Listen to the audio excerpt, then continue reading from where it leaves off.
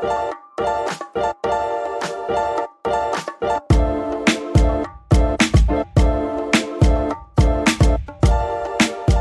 everybody, and welcome back to another episode of About to Review.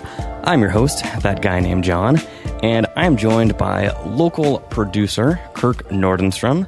Did I pronounce that right? Yes. All right. Off to a great start so far. So Kirk is the producer of the Seattle chapter, or Seattle division of the 48-Hour Film Project. I just say Seattle leg. Seattle leg. Of the 48-Hour Film Project. Okay. Now, what was your I know that Seattle, you were drawn to Seattle through film. Can you tell us a little bit about that, like how you got here? Well, actually, I grew up in the Bay Area. Mm-hmm. And in 1995, when I was 23, I was just bored with my work and social situation right. in Santa Cruz, and my best friend in the world had moved up here a year earlier and offered me a job, and that's what got me to Seattle. And then I worked in the, graphics and web design arena for a while, and then in 2001 got laid off from a job. Mm-hmm. A good job in the in a .com era. 2001, yeah, that happened to April. A few people. April 2001, and I just got so disillusioned with that line of work that I decided to have my midlife crisis early and go to film school at age 30. Okay, yeah. There are worse things you can do in a midlife crisis. You could buy a fast car. You could do something like that. You went back to school. Yeah. So I'm a bit of a geek, so I like the academic environment. So, and I studied photography in college, so I figured this is just the next kind of creative next step. Gotcha. I thought I'd go into cinematography, wound up in editing. Who knows? Who knew? Cousins, I suppose, in that arena. Now, in my research, hopefully that does not creep you out that I do research on all of my guests. We live in the future. It's out there. So the movie Singles, that came out in 1992, Cameron Crowe, classic movie, filmed in Seattle, based in Seattle. That was kind of an inspiration to you, right? Oh, big time. I've always been a Cameron Crowe, fan. Mm-hmm. And being a child of the late 80s, I was a massive Soundgarden fan, massive Mudhoney fan, Heart fan. Just the, right. the entire, Seattle vibe I totally dug. And, I got to witness a great scene in the Bay Area in the late 80s and early 90s. Mm-hmm. So I kind of missed the big, boom here in Seattle. But, loved all the bands. I'd seen Soundgarden, bazillion times every time they came through the Bay Area. And, my buddy offered me the job, and I'd never been here before. So, loved the movie. Was your only exposure basically through the movie Singles? Yeah, through the and movie. And the music, of course. Through the movie and the music. And, my friend's experience. And I figured if I didn't like it, I could always move back to the Bay Area. And this is, 21 years later, so I obviously like it here. Yeah, just a little bit. At least we would hope so after being here that long. Yeah. Okay. Now, you talked about the Seattle leg of this 48-hour film project. Now, when I was looking into this, this is international. So kind of how did this start, either this leg or the project in general? Well, the project itself started in... I'm going to paraphrase this, but Mark Ruppert and Liz Langston, they were filmmaking, producing partners in Washington, D.C. Okay. And it was either 2000 or 2001. They just decided, let's see if we can make a short film in a weekend, just for kicks. Right. And turns out they could. And, they really enjoyed the experience. And then they did it again with a bunch of friends. And that's where the kind of the kernel of the competition came from. And then, New York heard about it, Baltimore heard about it, Boston heard about it, Los Angeles heard about it. And it just started spreading like wildfire around the United States and, across the pond. And right. 2004, I was a couple of years out of film school and looking for any excuse to, get on a set, right. in my spare time. And I heard about this and thought it was fascinating. And, heard that Portland had one. Okay. And this is before Portland's big, Oregon's big film industry boom happened. And I thought it was just, laughable that Portland had this insanely cool competition and we didn't. And I was emailing Mark and Liz just like, it's ridiculous that Portland has this and we don't, know. Because there's always there has been a rivalry between Portland and Seattle for a long time. Yeah. And then finally, they got sick of my emails and said, well, we have this sister competition called the National Film Challenge, which is basically the same thing, but it's not anchored to any city. Okay. So it goes on worldwide the same weekend. Wow. And it's 72 hours. So Okay. I put out a call to some friends like, hey, let's do this. Sounds like a lot of fun. Mm-hmm. Like 40 people replied. Sheesh. So you're like, I think I might have something. Yeah, so we split, into two groups. And, I produced these two teams working simultaneously. And the group I was in, our film didn't turn out so good.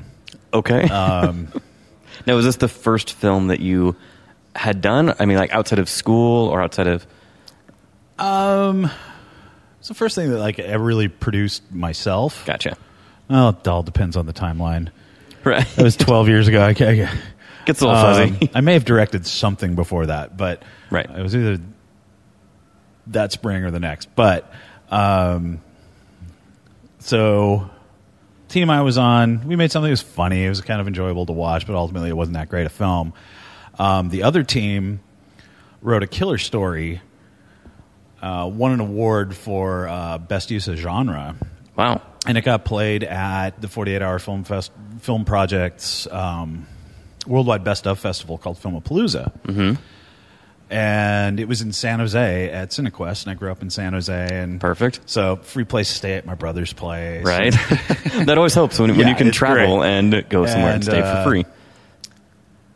So they gave me a platinum pass at the festival, and nice. Went to all the screenings, and one of my favorite things about San Jose is fantastic Mexican food. Mm-hmm.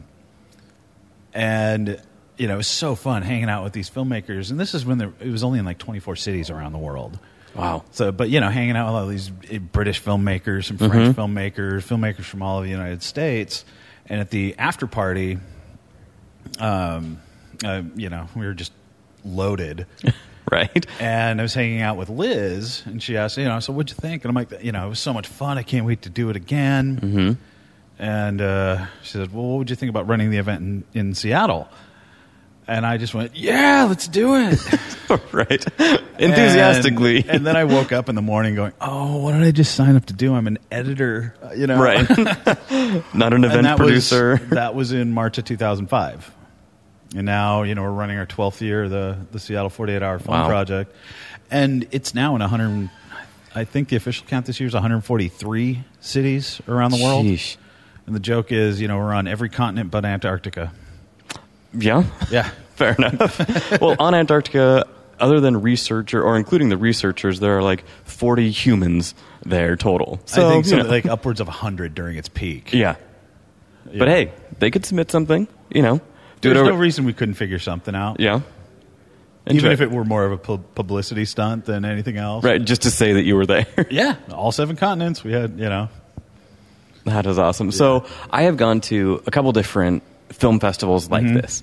The short duration, as far as, timed competitions before. And they always seem to have the 3 elements, that are required. Whether it be like a physical object, like a safety pin, or things like that. So in this year's competition, what were those 3 elements for Seattle? Fred or Frida Keating, union boss. The prop was a thermometer. Okay. And the line of dialogue was, does this smell weird to you? Does this smell weird to you? Okay. Yeah. And it's the required elements are fun, because after you've been a city producer for X number of years, you're allowed to suggest the required elements. I don't know what they are until, the day before. Interesting. But I send 5 options for each of the categories to headquarters, and then they email me back saying, hey, here's your required elements. Okay. So that's the pick this year. Now, why do you think that 3-element structure is so successful? I really think it works because, one of the big rules of this competition is you can't do any pre-writing. You can gather cast, crew, locations. You can do basically amass everything you need to make a film except for the story ahead of time. And I think, they're just monkey wrenches that help prevent that. I mean, the genre that you draw is really the one that, if you have something preconceived in your mind and you draw a period piece, that can really mess you up. So the genre is chosen at random. So kind of go through the process a little bit. So if I wanted to make a film next year, what is that process? Well, the first thing you have to do, everyone's responsible for putting together their own team. Okay. And, they range in size from, we've had a one-man band before. Impressive. And, I can't remember what city it was, but like a cast and crew of over 100 and like 40 horses. It's whatever you can put together. Right. And, whatever's manageable, because some people just bite off more than they could chew. And, just wrangling a large number of people can be challenging, detrimental to your sanity and your health. Right. Especially when you have 48 hours. Yeah. So, you basically find your comfort zone. And, working with people is always, the preferable solution. But it's also a great chance to meet people, you never have worked with before. We've had a lot of great creative relationships come out of that. But you put together your team, you secure locations, you secure cast, you secure crew, and I hold a series of networking and boot camp events leading up to the event, so you can meet people, and then we'll have veteran team leaders, competitors come in and talk about their experience. Which so I am sure, it can be really helpful for someone who is like, this sounds like a great idea. Yeah. I have no idea what to do. Yeah.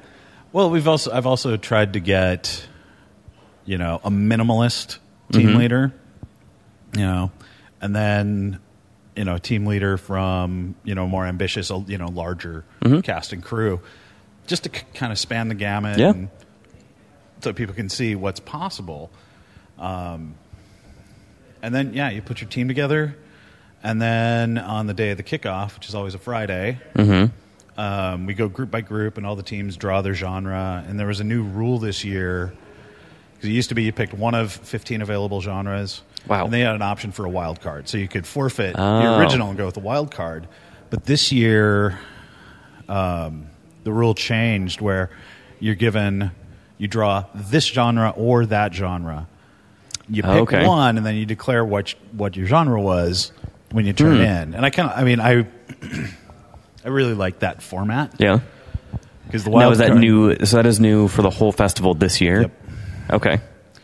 I really like it. Because just administering the wild card was always because it's like after everyone got their required element. So you draw the genres, and then I announce the required elements, and then boom, everyone's off making movies. Right. At 7 p.m. But then with the wild card, we'd have to have those that wanted the wild card to stick around, and they're just nervous, anxious, they want to get out, and it's herding cats. Right. So, this option is like, okay, here's your two options. You decide over the course of the weekend and declare it when you turn it in. So they film everything. And then when they submit it to you, or they declare what it is, because they'll so it gets placed in the right genre, the right category. Okay. So they'll when they're writing, they'll pick the genre, and they write on Friday night. Because kind of the ideal structure is have a little brainstorming session. You have some people stay up all night writing, right? And hopefully, director and producer will. Be there to kind of get an overview of what the story is going to be so that they can, tell the appropriate cast, crew, where to be in the morning. Yeah, usually helpful. Yeah. And then shoot all day Saturday, maybe into Saturday night if you need night shots. And then Sunday is all editing and then hauling ass to get to the drop-off by... Your film needs to be turned in by 7:30 to be considered on time. 7:30 p.m. Sunday night? Yes. Okay.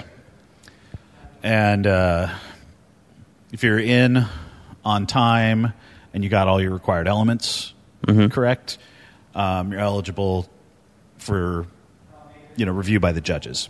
Gotcha. For awards. If you're late, we screen your film. We screen all the films that are turned in. Oh, that is nice. Okay. And they are eligible for audience favorite awards. Oh, okay. So they still, because I think if someone was going to do this ambitious project, they missed that deadline by 20 minutes. I think it is great that you guys still give them that opportunity for their film to be seen. Well, yeah, that is nice. If you just think about the amount of time and effort and blood, sweat, and tears that people put into it, it would it'd be a crime to not screen it. Nice. So, it's just the only punishment, so to speak, is that they're not eligible for judges' awards. Gotcha. Very nice. Now, in these days, when anyone with a smartphone can shoot a movie, they can edit the movie. We have seen full-length movies shot on an iPhone. The film from last year, Tangerine. Yeah. Those all done on iPhone. And then you can put it up on YouTube within hours. Do you think that kind of YouTube generation mentality has helped festivals like this? Oh, I definitely think it has. I think, the democratization of visual storytelling, has occurred, since the inception of YouTube. And just, the cost and the ease of use and the power of software and hardware is incredible. Yeah. The drawback is sometimes it can be very hard to find what you want, because the signal-to-noise ratio is all out of whack. Right. But I think, for someone who really wants to make films, it's never been easier to get your foot in the door. Right. Yeah, because especially when, you might have someone who is, again, shooting on their iPhone, using iMovie to cut it, edit all of that. And you can also have someone doing Final Cut Pro with the full suite that is thousands of dollars.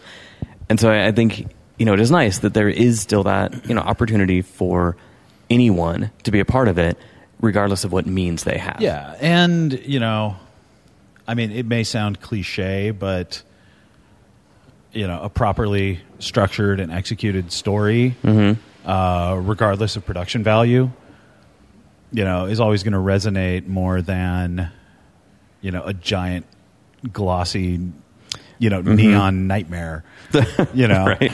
And that is not to say that those films do not have their place. No, but exactly.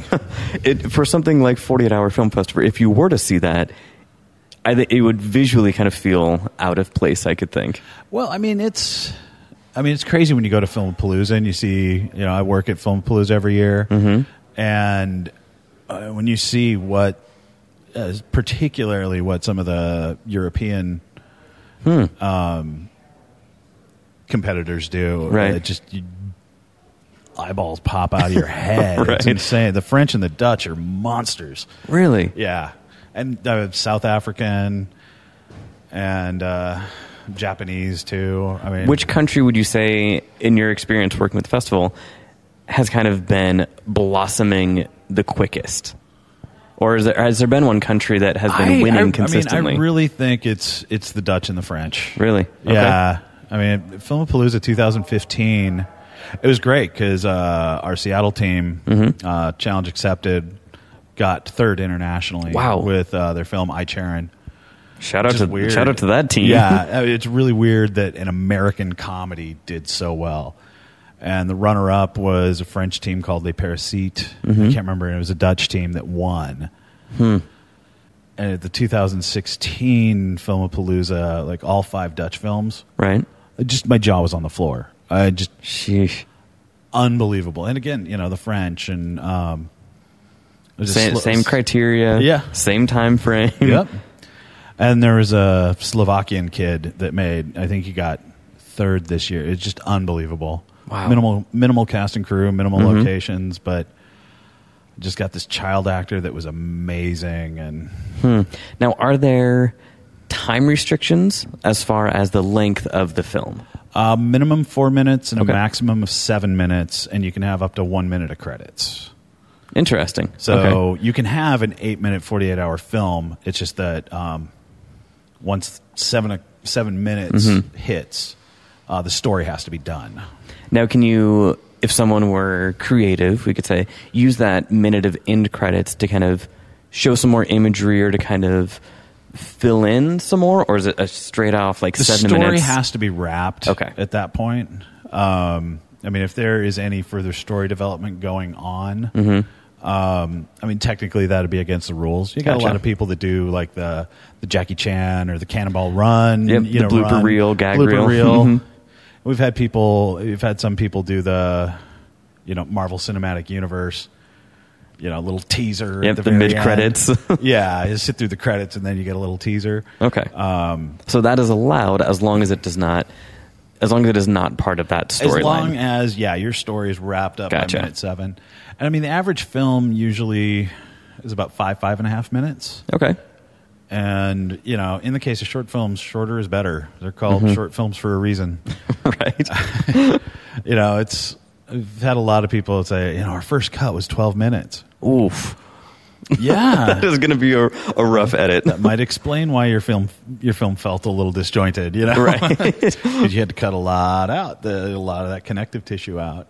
Wow. The screenplay format exists for a reason because it's like a stopwatch. Yeah, and especially being that you are an editor, I am sure your eye for that is very keen. When I talk to the judges, I expect them to, want a high standard, but also say, look, these were made in 2 days, and across the board internationally, these are kind of where the weak spots are, just because of the nature of the competition. Understandable. So like audio levels will be off. It's not the most fully fleshed out, sound design. So we ask the judges for to some take leniency that into a little consideration. bit. Yeah. So if there's a little pop at the beginning, or you just hear some erroneous sound, we ask the judges to let it slide. Not overlook, but understand the limitations of the competition in general. Exactly. Okay. I mean, no, that definitely makes sense. So, like, how quickly is this festival expanding? Like in the past few years, it seems like so many more cities across the world have become a part of it. I don't know. I think this year maybe 1 or 2 more cities might have been added. I'm not entirely sure because there's some cities that try it out, it doesn't work, and right. They only have their 1 year. But hey, they tried. Yeah, like absolutely. Like at least they went there. It could just be that city hadn't found the right city producer yet. Fair enough. When I think about how Seattle has grown, we started off in 2005 with 24 teams.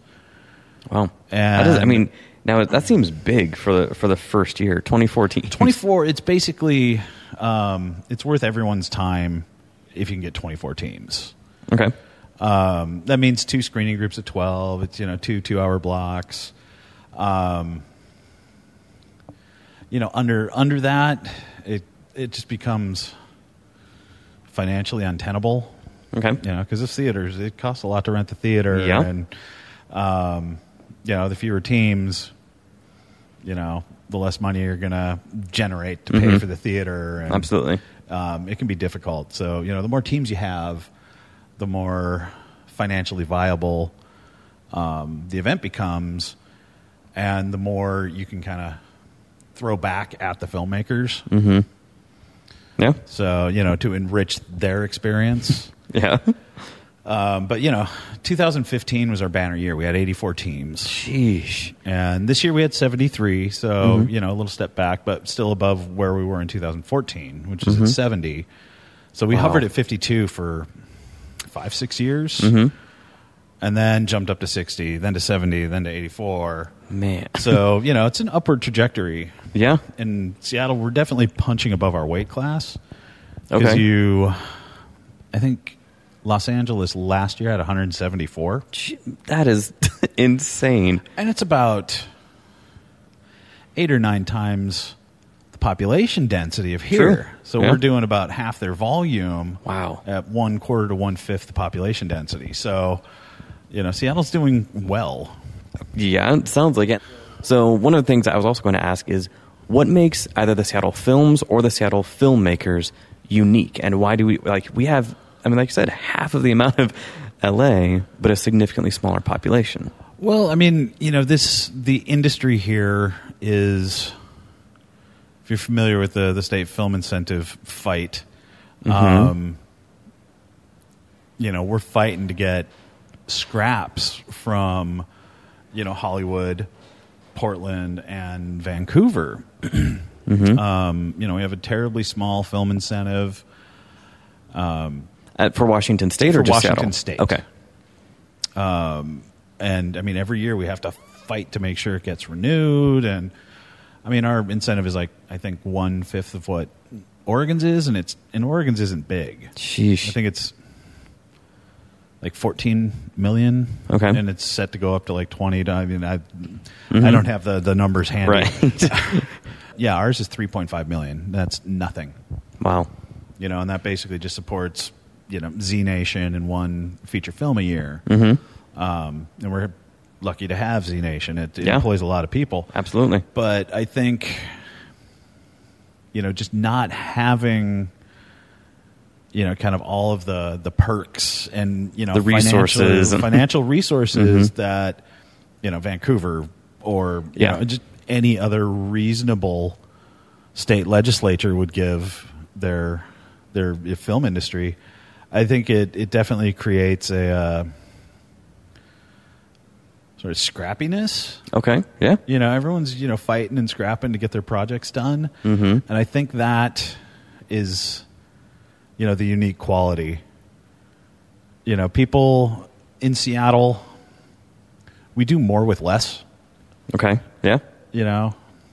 And, to, get into demographics, I think, particularly in recent years, kind of our motto is Seattle is where women make movies.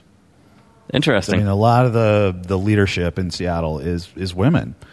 Excellent. And rightly so. They're all awesome. I mean, right. Lynn Shelton, Megan Griffiths, Lacey Levitt. We have powerful women really kind of running, at the forefront. But I think in the 48, we've always had a lot of, women participating. But I think people of color are becoming more and more and more represented, which in Seattle in particular. Awesome. Which has always been, an overarching goal for me. But I've never really knew how to, push that agenda. Right. So it's kind of nice to see it grow organically. And that this community is supportive and encouraging of that. And we've seen more and more LGBTQ either teams or teams dealing with LGBTQ issues, which is fantastic. I adore the level of diversity and tolerance and openness that our filmmakers have been. They've been afforded the opportunity to embrace that without fear of reprisal or anything. Absolutely. And that's just a huge tip of the hat to our community for making that happen. Yeah, for creating a community of inclusion. Yeah, exactly. Awesome. For as white a region as this is, right. it's really good to see the diversity picking up, particularly in the Seattle 48 Hour Film Project.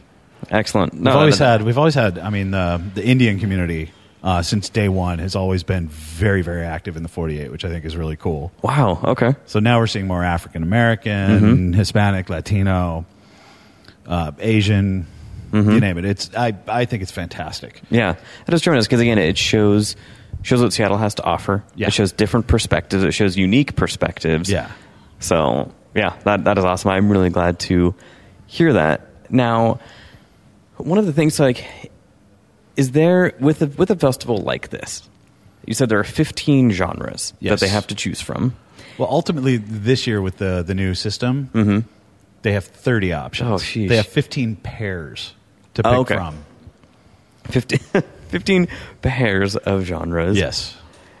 Is there a particular genre that you think this style of film works best with or has been the most successful? Comedy.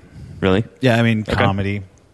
It really, the audience favorites, I can't say universally, but, more often than not, comedies rule the day. From the audience perspective, when it comes to the judges, what wins in the judging, the official judging varies wildly from year to year, depending on, the particular preferences of the judges. And I switch them up just about every year. Nice. And sometimes, I make known who the judges are. This year is not one of those years because a couple of them requested, not to be publicized. So I respect that. Yeah. But, they're all working professionals in the area. So this year is one of the no one knows who the judges are years. Okay. There is no man behind the curtain. No. So comedies kind of rule the day. Yeah, they really do. Mockumentary used to be really, really popular. Really I think interesting. In recent years, that genre's option has been gone for a couple of years, but people, still do it. Horror is always popular. Now, speaking of horror and other festivals, so you are involved in another short film festival that is just horror theme or horror and... It's all horror subgenres. And it's the Seattle 48-hour film horror project. Okay. So it's same rules, same time limits, everything, just all subgenres of horror. One of the elements is 2 gallons of fake blood. One year I made it pineapple. Pineapple was the prop. Oh, I regret that. I couldn't eat pineapple for weeks after that. Yeah. But it's a lot of fun. I was asked, Liz Langston, she asked me, she actually was coming through Seattle on a personal trip, and Rob Hatch, who runs Portland and Baltimore, he was having his best of screening in Portland, and Rob was kind of my mentor when I first started doing city producing. So I go down and help him with his event, whenever I can, check out some screenings. And this is in 2013, and it was Rob's 10th anniversary of producing. So Liz said, "Hey, you want to go down with me, and we'll give Rob, his 10-year trophy." Which, Mark, Liz, if you're listening, I never got mine. Ooh. We're on year 12 now. Wow. It got lost in the mail, maybe? Well, it was just, Liz happened to be here, and it was all... Gotcha. Very fortuitous and coincidental. Right. But, so we drove down together, and as we were driving down, Liz said, well, we're thinking of doing some kind of, offshoot genre competitions in the fall. Do you think Seattle would be interested in doing one? I said, yes, horror. Just immediately. Yeah. And this was, this is in the middle of August, and this would have to be done in, October sometime. And my wife and I were about to go, seriously, like 6 days later, we were about to go on our honeymoon for 3 weeks in Europe. Right. So I was like, yeah, let's do it. Okay, I appreciate and I respect your impulsive decision making. Even getting involved in the festival and then with this horror, it seems like those gut decisions. So, well, at that point, I've done 10 years, or I think I was 9 years at then. 9 years running the event, so I know the mechanics. I know how to recruit. And that helps. And they limit the number of teams. So it was going to be originally 25, and then they upped it to 30 because there was so much demand. But I went away for 3 weeks and, on my honeymoon, and I did not do any recruiting. I did not do any work. Smart. Because I wanted to come back still married. Yes. And, we had an amazing time.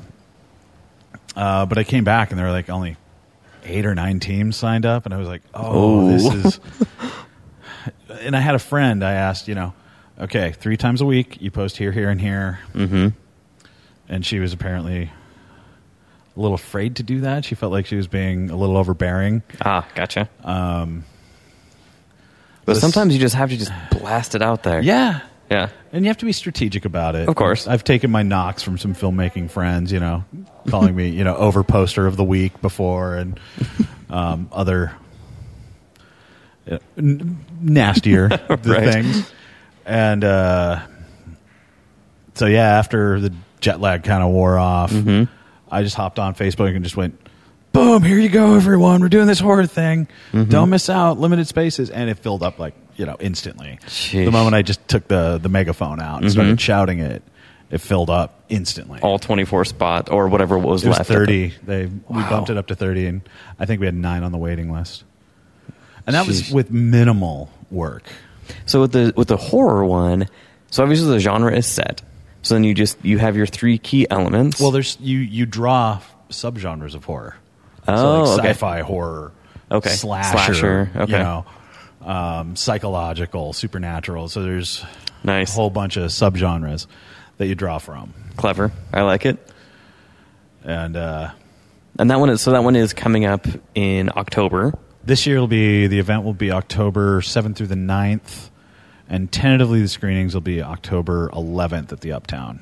We're waiting on confirmation of that, but the event itself will be October 7th through 9th. Gotcha. For our 4th year. And by the time this episode is airing, people will be able to register for it?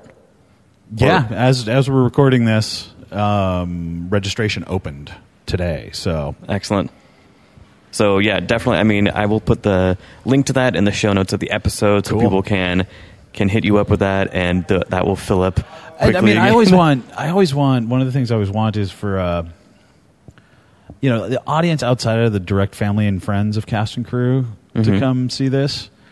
And, that's always been a hard sell. It's easy to get family and friends of cast and crew to come. Right. But some of these films are so amazing.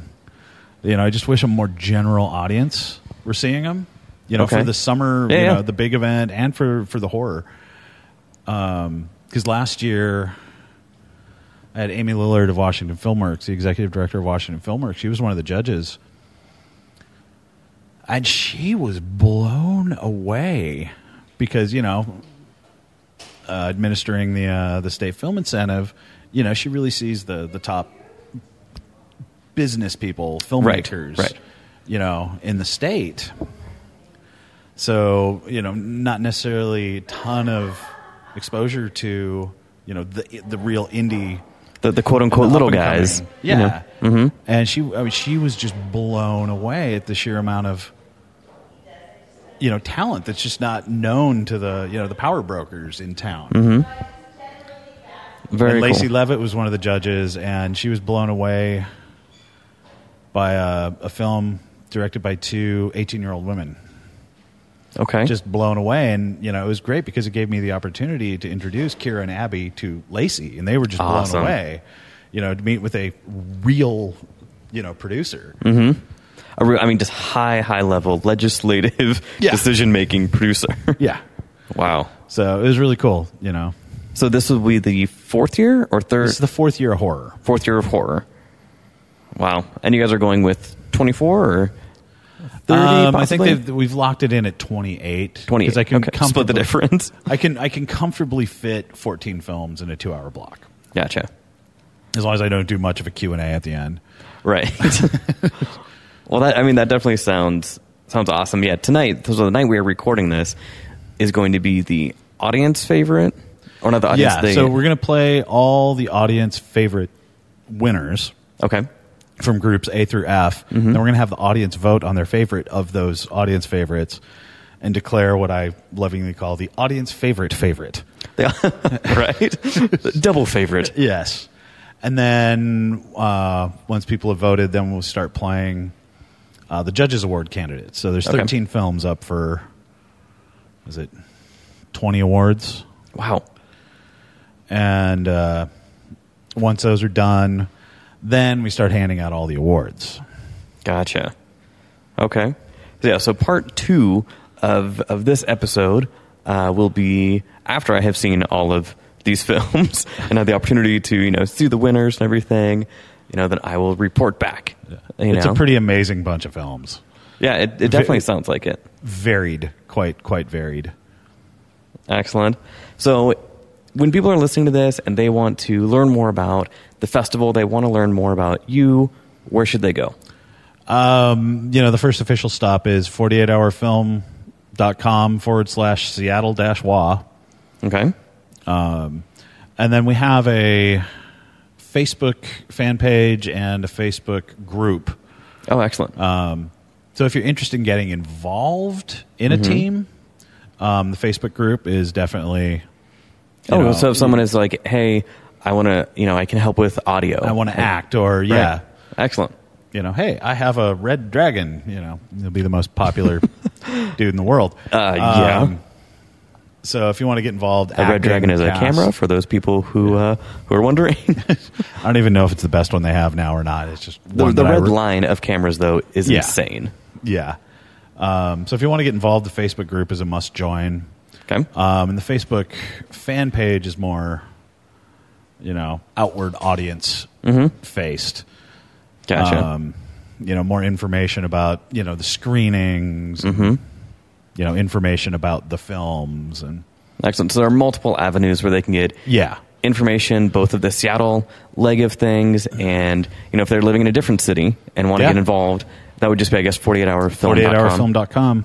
Perfect. Because, nationwide, when I was looking at it, there are a ton. And we got people that travel city to city and do them. Oh, really? Yeah, I met a guy from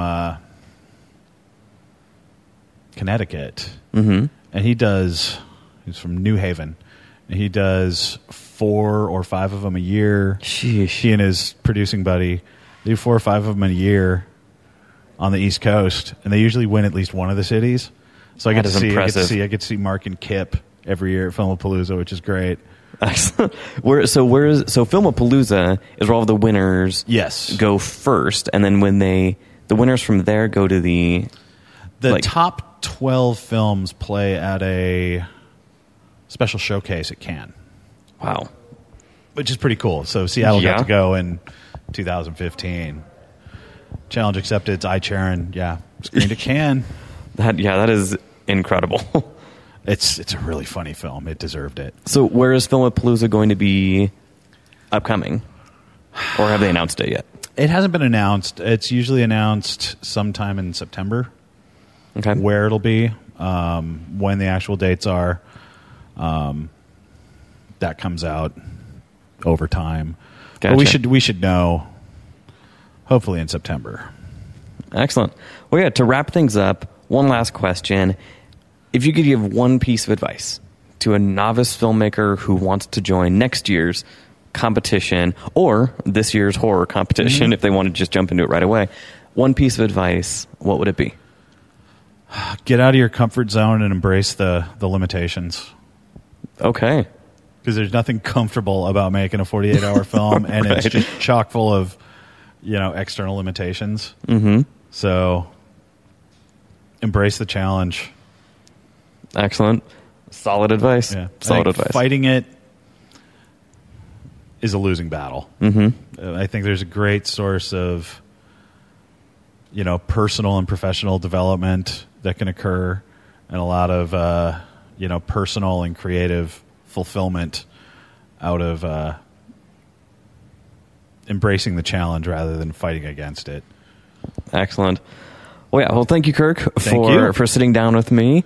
And I will definitely. I'm excited for tonight's festivities. So am I. Tomorrow I get to sleep. I was going to say, Kirk is way more excited for it to be tomorrow, where you can actually relax. So thank you again, Kirk, and I will see you tonight. Awesome. Sounds good. All right, we are now in the future from the last time I left you. Ooh. That was Andy's very weak impression of a theremin. I only had there. 48 hours to think of that, okay? Come on. You had to write the script. I'm working on it. Yeah. God, and it is late at night. The festival, we just pounded through 13. At least. Short films. So we were both a little bit tired. But I wanted to make sure to get this not actually as together. tired as if we'd been working for 48 hours on a film. Yeah. Like all of the producers, all of the actors and editors on this festival. Yeah, and that is one thing right off the top. I cannot put it out there how much I respect every person who was involved with this production, whether it was the people organizing the 48-hour film festival, like Kirk, who was on earlier, to the actors, the producers, the directors, the organizers. This takes a tremendous amount of work. It's truly astounding. It really, I mean, it's... words cannot describe this. Yeah, so anytime you guys have a chance to see one of these type of festivals in your city, whether it be a 48-hour film project, which they have like 100 different cities worldwide that participate in this, but even if not, even if it is something different, like a 50-hour slam, go see it, because like these people working on these films deserve the respect of just people need to see their craft. Have a little humility also when you go to something like this about, sort of like be gentle, because people have only had 48 hours to work on these things. So even if it turns out to be a bit of a pile of poo, it's still pretty amazing that they've managed to get that pile of poo scraped into a pile. Wow. That is a ridiculous analogy. But Andy, very loosely, has a point. No matter if you submit a film for a festival like this, you put in a lot of work. So more power to everyone. So now that Andy and I have seen the audience favorite category, and then we saw the juror select, and those were the people who are up for best score, best actor, best actress, but the big thing was the best film. And they did a top 3, and the film that wins the local competitions then goes on to represent Seattle at Filmapalooza next year, which they've not announced a date or city yet. Winner of that then goes on to the Cannes Film Festival.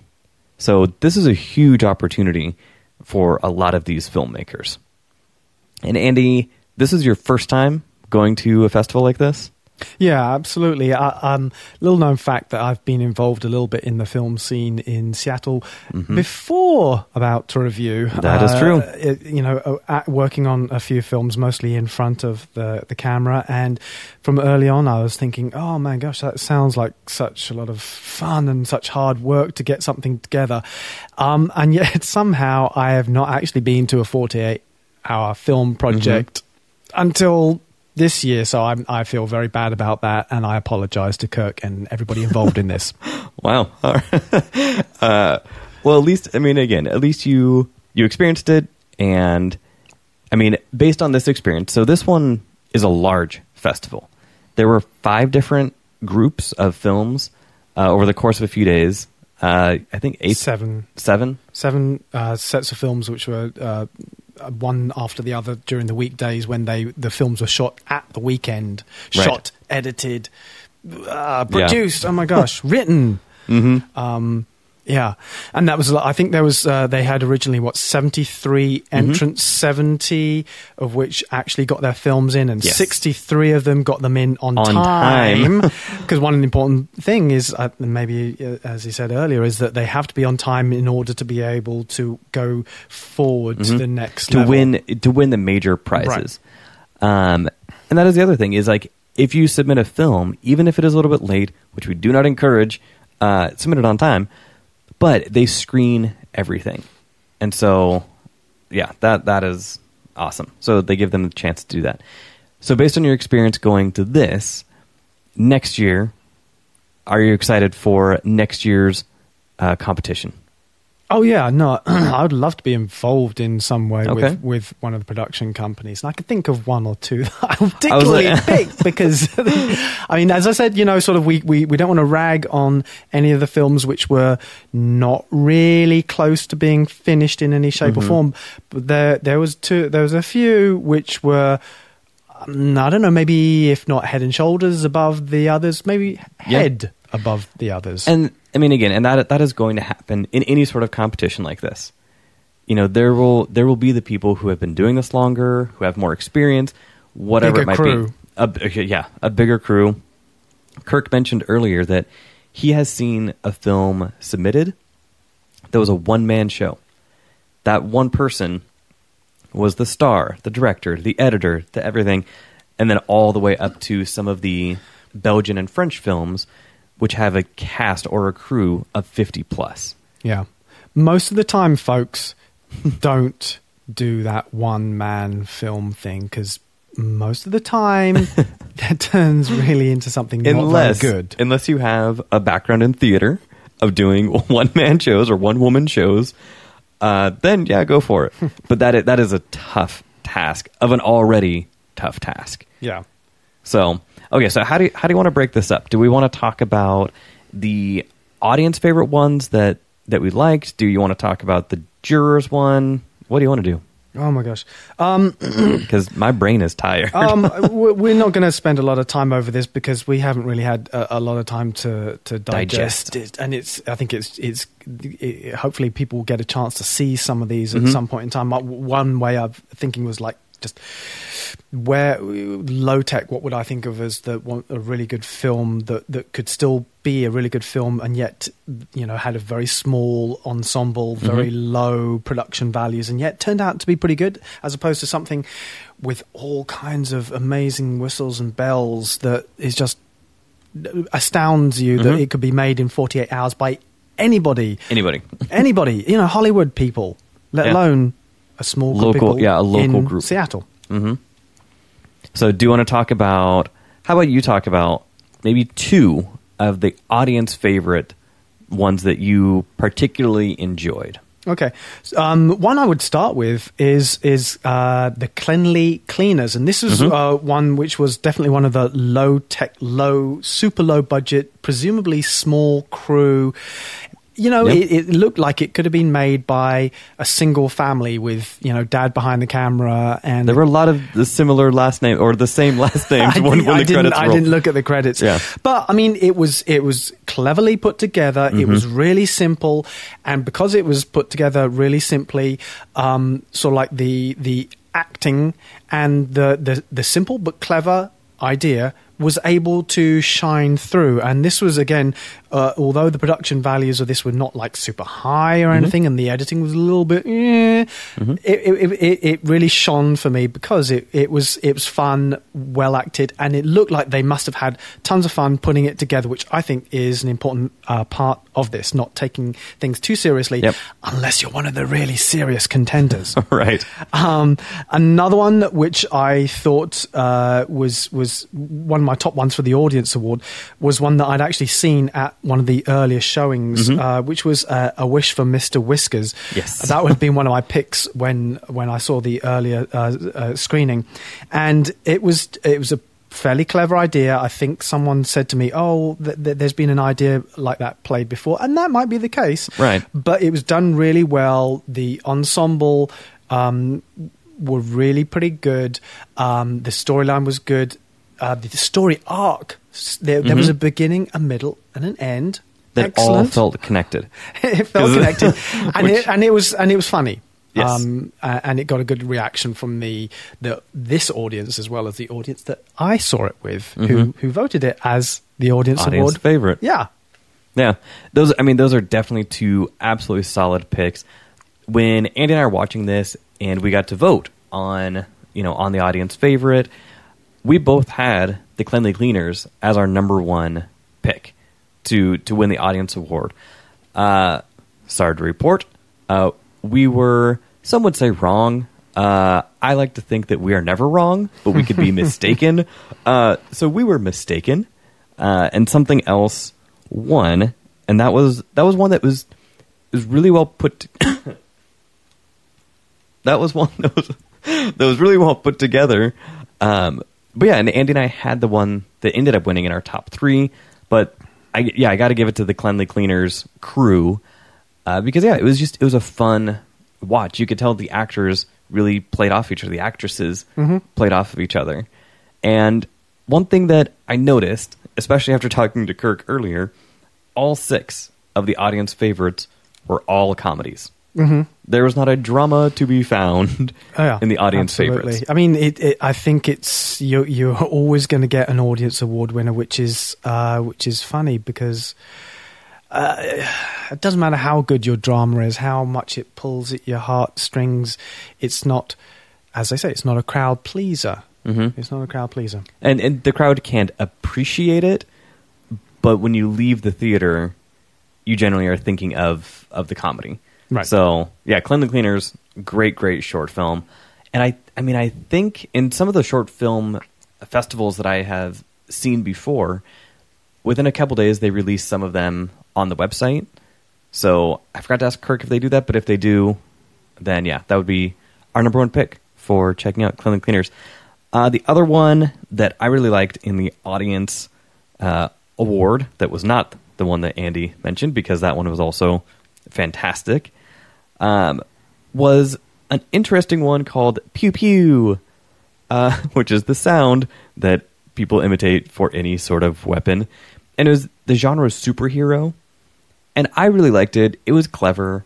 This girl, middle school girl, is kind of playing around with her grandpa that she has superpowers, and nobody believes, or not nobody, her mom or sister, we're not quite, I think sister mom. Actually, because really? I think she mentioned her mom and dad, does not believe her. And so she was like, you can't let her keep believing she has these powers. Turns out she kind of does. And so it was clever. It was neat. I had a fun time. You liked it because it was about superheroes. Let's face it. Okay, yeah. There might be a little bit of superhero bias there. But I enjoyed that one also. Okay, so moving on to the juror's choice. Now, this was a large category because every group, or every genre, was represented. And there were a ton of genres. Kirk mentioned it earlier. And so each of those genres, yeah, I mean, you can have a great concept for a story, and you can plan for a year when this is coming up. But if you have a sci-fi concept in your head and you pull slapstick, you gotta rethink that real quick. Yeah. So it was interesting. It was interesting to see the films that might not have chosen the one that they want, the genre that they wanted, but they made it work. And that they structured it in a way that made it feel authentic. So, because I really did not feel like any of these were forced. Any of the genres, you not really feel them fighting against it, being like, oh, well, I really wanted to do superhero, but instead I got slapstick, or instead I got war. It felt like all of them, like, they really embraced the genre that they were given. Yeah, I pretty much. There were some which were kind of like, could have spread across 2 or 3 or 4 of the genres, but that was okay because they definitely fit in within the one that they were assigned. Yeah. So, same thing, we'll just do 2 of our favorites. Andy's giving me a look like, I didn't prepare that. Well, here's the problem with that, John, is that there were like 13 different ones, and it was dark, and so I kind of lost track of all the different things. So why don't you just go ahead with this one, okay? And I'll pipe up as I need to. Sure, because when I was doing the press for SIFF, Seattle International Film Fest recently, I got kind of used to writing in the dark. And because this was a film festival and not an AMC theater, I kind of brought my phone out as a light for certain parts, not really fearing... I was mortified when he did that. Not really fearing that I was going to get kicked out. So, Wish... What is it? A Wish? A Wish for Mr. Whiskers. A Wish for Mr. Whiskers was also in this category. It ended up winning one of the Spirit Awards, which it totally deserved. Yeah. The genre that it won for was Fish Out of Water. Fish Out of Water, yeah. Right. So that was really cool. One of the ones that it won a couple different awards. The Distracted Jack Rabbit, and this was 3 guys who did this whole thing. What was the most impressive to me about this? All of the dialogue. I almost said lyrics, but it could be that also. All of the dialogue in this was rhyming, and so again, when you have 48 hours to do this. I mean, that was incredible that they were able to, and it was consistent throughout the whole thing. It was very well done. I was impressed with that. So that won a couple awards. Let me go down the list. Valor was in the genre war / anti-war, because you could, I guess, make your choice. That one was dark. It was moody. It was for sure the most drama-fueled film that we saw tonight. And definitely one of the genres which is more difficult to shoot on a very, very low budget and at short notice. And they did a tremendous job. The whole film took place in one room. Yeah. Because again, and there you hear some outside noise, some cannons going off and things like that. You never really get an idea of what time period it is or anything like that, or what war it is. But they just really clever thing of focusing on one room, focusing on the performances, and just letting them run with it from there. Yeah, that was definitely one where the acting was going to be really, really important when you don't have a lot of money or time to put in effects and scenery and explosions and stuff. Yeah. Two ones that one of them was a visual powerhouse. It was called The Last. And I forget the genre. What was the genre for that one? I wrote down sci-fi, but that was not the genre. Are you sure it wasn't sci-fi? I think so. Okay, whatever. Not quite sure. But it was a beautiful idea, a beautiful concept, and it had the best special effects and graphics. Because a lot of these, justifiably, are not going to go down the special effects road. A couple of them did in various ways. There was kind of some fading out and some clever camera work. But this one, legitimately had some fantastic special effects. Again, you kind of wonder if these guys had been given serial adventure or family film, where would they have gone? Would they have still have? Oh, well, we prepared a little bit of sci-fi stuff, so maybe we can just throw it in. But you didn't get that feeling. You felt like, oh wow, these guys were given sci-fi, and then they came up with these effects, and it fit in just nicely. Yeah, and if the genre was not sci-fi, I apologize. But it was it was the most sci-fi of the films. And now I want you to talk about this next one, because this is one that Andy had seen that he was telling me about a week ago. And I'd forgotten the name because it was an interesting name. So when it came up and he kind of nudged me, I was expecting to be kind of blown away. So tell me about it. Would you be talking about Zhuska? I sure would be talking about Zhuska.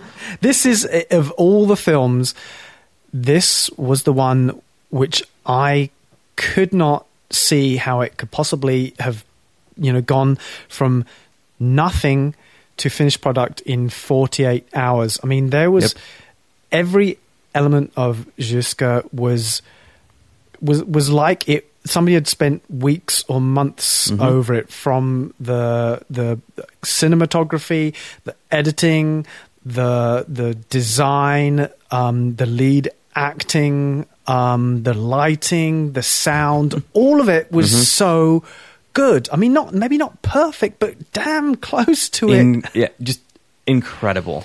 I mean, sort of, now, there wasn't much of a storyline to this one, nor did there really need to be. But because I mean, just visually, it was dreamy and surreal.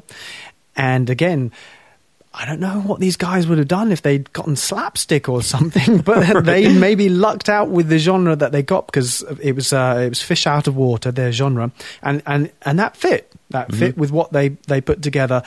Honestly, if I was wearing a hat, it would be completely off to the producers, the director, and the editor of this, because they put out a tremendous film here. It was, as you say, it was mind blowing. Yeah, it really was. And like Andy mentioned, it might not have had a heavy script, like some of the other ones, but it did not need it. Like from the beginning of the film, when it starts off with these super creepy, surrealistic visuals, you are already invested. You already want to know what is going to happen. And the way that the story kind of weaves together different characters and possibly different time periods, or you're not quite sure, was just tremendous. And you have to be glad that the 48-hour film project has both audience awards and juried awards, because again, there was no comedy.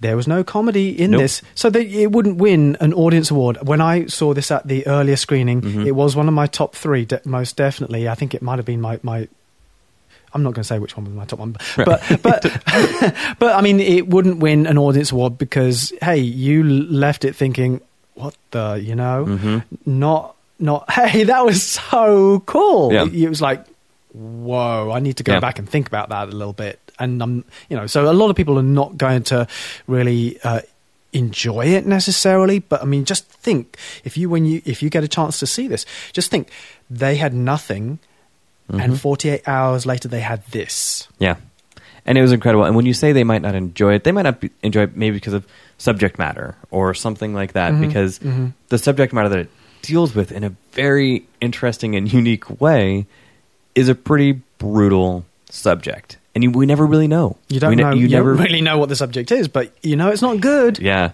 So that film, Zhuska, was tremendous. And it did actually, it won for Best Sound Design. It did take second place. Overall, for the jurors, or with the jurors. So, again, Andy and I had our rankings a little different. We were surprised by a couple things. But that is one of the fun things about doing something like this, is seeing films that you might not ever see. That, you know, unless you know somebody on the cast or crew or extended family, and you might see it on Facebook. Other than that, a great film like Zhuska, you know, it could slip by. And that should not happen, because that would be a shame. So I'm trying to think of other ones that we should mention that really stuck out. Do you want to talk about One Step Too Far, which was kind of one of the babies of them all, or what do they call it? The darlings of the ball, the belle of the ball? Most definitely. I mean, again, I lucked out when I went to the earlier screening, because not only was Zhuska in this earlier screening, not only was A Wish for Mr. Whiskers in this screening, but also One Step Too Far. And what I really liked about One Step Too Far was, apart from, again, it was one of the films which was the most complete in the sense of storyline. Again, a beginning, a middle, and an end. Yep. There was a story arc that went through it. Out of all the films, I felt it did have also the best ensemble. It had the best crew of actors. Now, I know that was a tough one out of all the films, because I thought Jersey Girl had a pretty good set of actors. There was a couple maybe slightly less on top of things, but you know, sort of they deserved the best actor in that film, perhaps. But yeah, I mean, as an ensemble of actors, it was almost flawless, I would say. So, you know, sort of like with Zhuska coming second overall, you know, sort of One Step Too Far. It just the story, it was funny, it was well acted, it was the editing was sound, there was nothing too flashy about it, but also it wasn't jerky. There was no big glitches in the sound. The lighting was good, the editing was good, everything was good about this funny story, and it was one of the few that I saw multiple times now, which I got more as I saw it each time. And that's the thing, is like, you could see it one time and you think, wow, that was really great, but then you seeing it a second time, you think, oh, I missed that, yeah. And that is something where, if I were to see this a second time, I would pick up things. Andy saw it, you know, for the second time tonight. I bet if you watched it a third time, you might notice even more things. That is a triumph of filmmaking.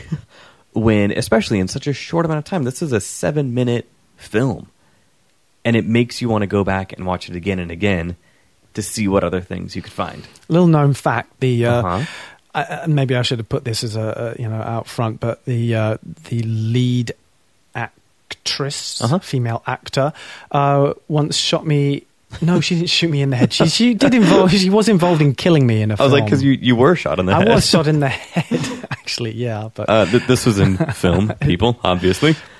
But wait, was she the one that stabbed you then? She might have stabbed me a little bit, yes. Yeah. So yeah, just a little bit into Andy's background. Like he said, he has been in and around the film industry. A little bit, various projects. Tends to get killed. Yeah, I don't know. I think two out of like your 5 projects. At least, yeah. Yeah.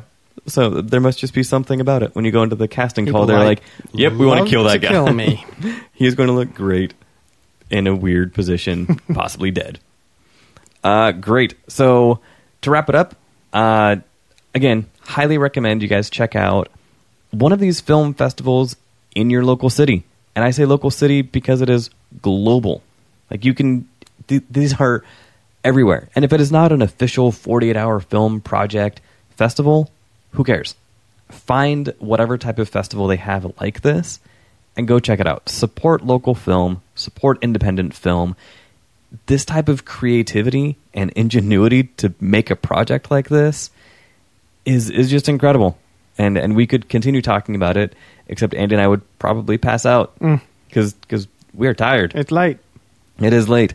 So for this episode, or rather not just for this episode, for the podcast, you can find it on Facebook, Twitter, and Instagram at About to Review.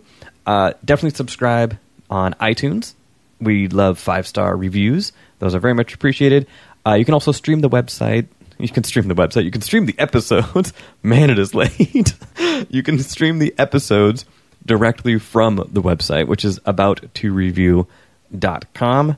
I want to thank Andy not only for going with me tonight to this screening, but for letting me know about this. I'm so pleased we got a chance to do this. Yeah, because it was great. Andy and I were at a different screening when he mentioned this.